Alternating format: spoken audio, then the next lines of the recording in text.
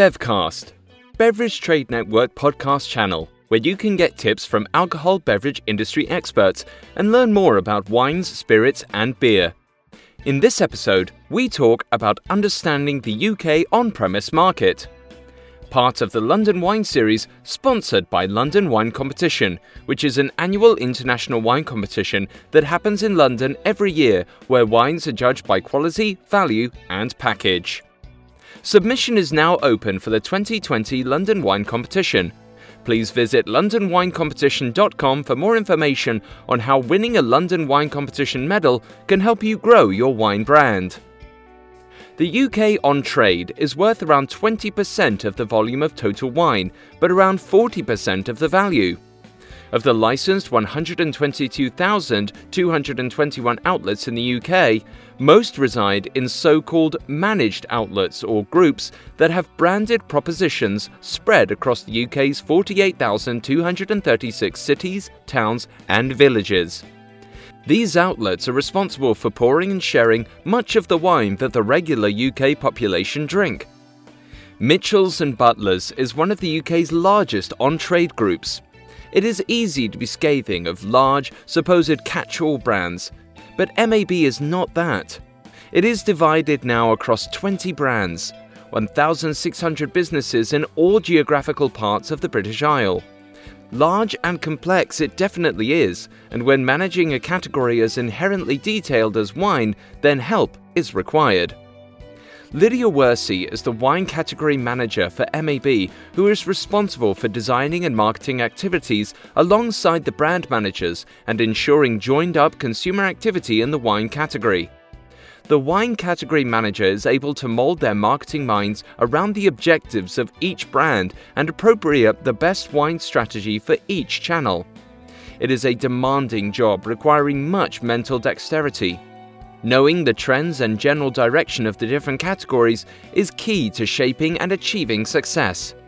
The biggest issue in the UK hospitality industry currently is recruitment. Immigration from the EU, a great source of recruitment, has already dwindled, and with a no-deal Brexit looming, the issue is likely to continue. Work experience programs in association with schools introduce thousands of school students to the world of UK work each year. Mason Brown, a Year 13 student at Cox Green School, Maidenhead, was elected to spend the week with me, seeing what the wine industry does and carry some of the research load. Part of Lydia's role is to understand what the customer dynamics are in the category as a whole, and then for the individual brands beneath that. The wine market in MAB. This is where it gets interesting. In general, wine is losing ground to spirits. As gin goes up, wine goes down. They are the same drinker according to their customer data. Having understood the dynamics, it is then about putting a plan together for the overall category, working with the other team members, Henry Boys, purchasing manager, and Amrit Bansal, and then working with individual brand teams for their specific outlets. Whilst wine sales and interest seems to be on the slide, it is still a relevant category. What Lydia finds fascinating about wine is that, typically, producers are not just making wine because there is another profit-making opportunity, but it is what they have been doing for decades, if not generations. The job for the industry is to draw out the stories that are already there and present them in ways that consumers will engage with them. Social media influencers. An example of this is when speaking with social media influencers, the mighty bloggers et al. They tend to be younger and interested in their values and how a particular food, drink, or other consumer product fits into these values. Presented with wine aspects that are relevant and current, for example, biodynamic wines, becomes interesting, as much as serving wine from key kegs, not because it makes it like beer, but because it maintains freshness and quality that packaging in a bottle arguably cannot. About All Bar One. One of MAB's brands in All Bar One 20 years ago was part, if not the leader, of the UK wine revolution 20 years ago, as consumption jumped from 8 to almost 20 litres per head per year. The best high streets showcase their ABOs as a demonstration of being up to the minute, contemporary places to be. The wine has always appealed to an older demographic, and consumers are actively drinking other products. Cocktails are Instagrammable, colourful, and appeal to a younger generation. Wine's perception teeters on the brink of being seen as boring, stuffy, snobby, a complex category. So in response and to regain a wine territory, ABO wanted to showcase the diversity of the category, break out of wine just in a wine glass, and do things differently, as well as feature sustainability, a major agenda of the younger Generation Z drinker. Wine list trends. For example, their wine list is moving away from the huge range and yet is more diverse than other brands. Reduced range does not have to mean reduced choice. Their list shows the consumers a grape that they know, Sauvignon Blanc, and then shows them a number of the other things that they could be drinking, Gruner Veltliner, Pinot Gris, Sancerre, and so on. Arguably, the biggest departure from ABO wine norms is the Provence Rose delivered into a flat-bottom glass from a 20-litre keg.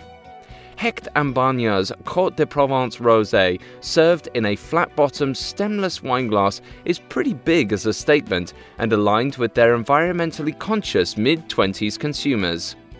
Lydia's observations as a marketer are that the industry needs to be putting the focus on the bits that the consumer is interested in. Some other industry examples are Whispering Angel doing gummy bears as a promotion, or the Mirabelle Frosé popsicle are current examples. In other consumer sectors, using other items to help promote a product to a wider audience is, and has been, a common currency for a long time.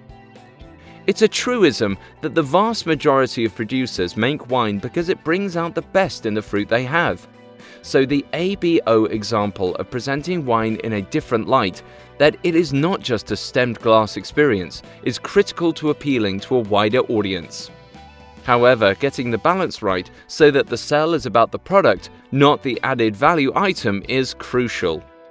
Credibility and reputation for quality remain of paramount importance. Lessons from this sector. As a producer then, the lessons are that the UK market is a sophisticated market, where operators are constantly vying for the leisure spend. However, these multi-site operators also want a limited number of expert suppliers. This means that in order to fulfill those ambitions, finding a suitable distributor is a key element of your strategy. Once that relationship has been developed, then you can activate your most creative proposals to help the operator appeal to their particular or new audience. Thanks for listening to today's episode. If you want to learn more about the London wine market and grow your brand in London, check out London Wine Competition's blogs, where you will find insights and tips on how to grow in London. Submission is now open for the 2020 London Wine Competition. Please visit londonwinecompetition.com for more information. Stay tuned.